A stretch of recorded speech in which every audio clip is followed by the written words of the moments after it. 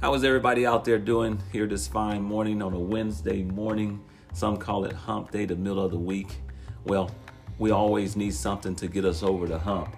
So this morning, we got something special lined up for everybody listening out there. Thank you for tuning in, listening to this podcast, this broadcast that's going out via Apple Podcasts, Google Podcasts, Pocket Cast, Radio Public. We're out there, Anchor. And so again, we want to welcome you to the show here this morning. I'm sitting again with my good friend, co-laborer in Christ together, Pastor Calvin Guillory Jr. from the Oaks Community Church. One of the things that we're looking at this morning is where we are in time today. Where we are, meaning we, the believer, the Christian, where we are today. There's a scripture that I want to start us off with. It's found in the book of Esther. And here it says this: "For if you remain completely silent at this time, relief and deliverance will arise for the Jews from another place, but you and your father's house will perish. Yet who knows whether you have come to the kingdom for such a time as this." And here we are today. We've come into the kingdom, and we're in this era of time where we are today in human history. And I believe, as well as Pastor Calvin, we have come to this place for such a time as now. But it's very important that we know who, what, when, where, and why. And Pastor Calvin, you're going to share on that. Yes, and for such a time as this, we have come into the kingdom, but we are called to heaven, but we're surely not called to come alone. And we have an opportunity right now to live a Christian life, but also show the way where you can say, "Follow me as I follow Christ." Hallelujah. Mm-hmm. And so after the last time, driving home, after the last time recording with you, I had to pull over and I wrote down who, what, when, where, and why. The why actually came later, but on the drive home, I was just praying and talking to him about our next time, which is today, right now. Yes. And again, who we are in Christ, what we are in Christ, when we are in Christ. That's very important. Where we are in Christ and why. Let's touch the who right away. Who we are in Christ. Romans 8:15. "But you shall receive the spirit of sonship by him when we cry, Abba, Father." So it's not just who we are in Christ. A sonship, grafted in, adopted. That means he came to get us. Okay? It's whose we are. We are a child of the King. Soon and very soon, we are going to see our Father, the King. Hallelujah. Yes. And we are grafted into that inheritance, that legacy, and we hold value. Can I just squeeze something here? Because you said something so important. Sonship. Romans 8 verse 15 speaks of sonship. Yes. You know, oftentimes we don't highlight that importance when a person comes into the kingdom of God. We say you come and now you have a place in heaven reserved for you. But you don't just have a place. You have the position as a son in the family. Wow. It's beautiful, and it's all throughout Scripture. And God is our Father. And if you look at it that way, Jesus, our Savior, he comes alongside as our brother. Yes. And then we also have the Paracletus, the Holy Spirit that lives within us. But we'll dig into who later, but we're going to continue to go into what. So who we are sons of a living God, what we are. And 1 Corinthians 3:16, you yourselves are the temple of God, and his Spirit lives in us. So we're not just his sons, but we're his temple also, where the Holy Spirit now lives within us. So we're a dwelling place for God's Spirit, that same Spirit in Genesis that brooded over the earth and spoke, and life came. Hallelujah. Wow.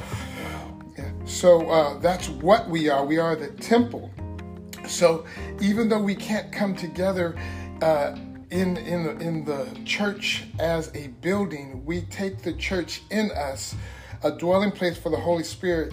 And as we let him take control, people see these attributes exuding out of us. Again, I can't just let you say that and not give a comment here, because when it talks about with the temple of God, notice that Jesus tells us in the book of John chapter 8, he says that he is the light of the world. But in Matthew chapter 5, he tells us that we are the light of the world. I gave a message that says, release your glory. Release your glory, because the glory, the light of Christ lives in us. And that's what you're talking about here.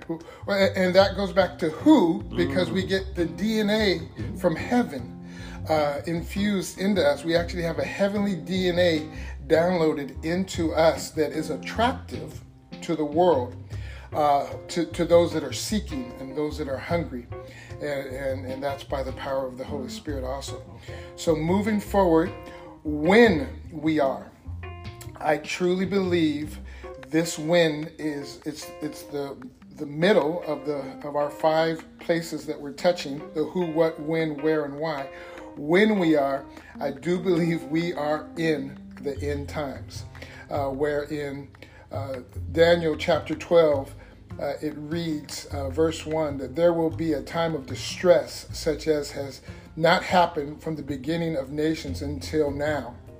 Okay, and it goes on, but it talks about, we are in distress with this virus, where people are saying, where is God in this? And I would declare that soon and very soon, that it's being laid out, and he's calling his people, us, the who, the what, to understand when we are, and we have to move now with an urgency like never before and preach the gospel. And we must not be silent. As we fill up and our cup runneth over, others should see our lives, hear our words, and come and taste and see that he is good. Amen. Wow, that ties so beautifully with our opening scripture from the book of Esther, where Mordecai is telling her if she remains silent, then help will come from somewhere else. That's good. But we are in such a time as this where we must speak forth and declare. Help will come from somewhere else. So what he's letting her know is God's will be done with or without you. But I want to be that voice. I want to be that herald. I want to be the one used. And so it's simply where I come to the God and I say, Lord, I come to you as I am. Here I am. Use me. Come to it. You don't try to get yourself right first. You don't try to put things behind you first. You just come and you say, you know me. You've known me from the beginning. You knew me in the knitting in my mother's womb, Lord. But I bring you everything I have. Here I am. Use me, and let him do the increase. And that is how my transition from being worldly Calvin to Pastor Calvin was. I just came as I knew he knew who I was anyway, and I just gave myself to him 100%. That's the key. You just come and say, you know me anyway. Here I am. Let me just speak to the listener really quick, because what you're saying is so key in this and that. Those who are listening, as a believer in Jesus Christ, you don't have to wait until you are at a particular place in your life, because God has deposited his Holy Spirit inside of you. You have the DNA of Christ, as Pastor Calvin just laid out. And then you have this precious word of God that he has sown into your heart. And you've been called to release your glory, to speak forth and declare the prophetic promises of God's word and the gospel of Jesus Christ. Somebody out there needs to hear you speak forth the good news in Jesus Christ. And one of the beautiful things is people the closest to you see that change, and then they how did this happen? And then they get a taste to see that change is possible. Change is accessible, and that expands the kingdom of God and the listener. So, and the listening, and then the fruit, you become fruitful. Remember, the fast track to fruitfulness that we talked about before is telling other people your story, or preparing to tell people about the gospel and how God has changed you or changed me. Now we're at where. where we are. Hebrews 11:13 says it like this, that we are strangers and pilgrims on the earth. And I would like to let you know that we are actually in a hostile land.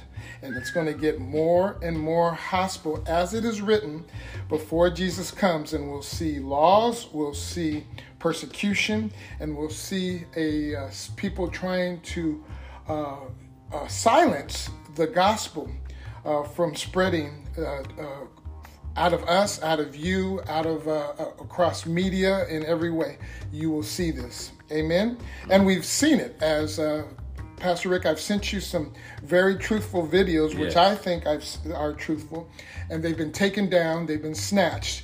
And so that's why this podcast is so important, that we can come directly to your listener and go directly to their ears, and then they can send it out to other people, and the gospel can go forth in other ways and by any means necessary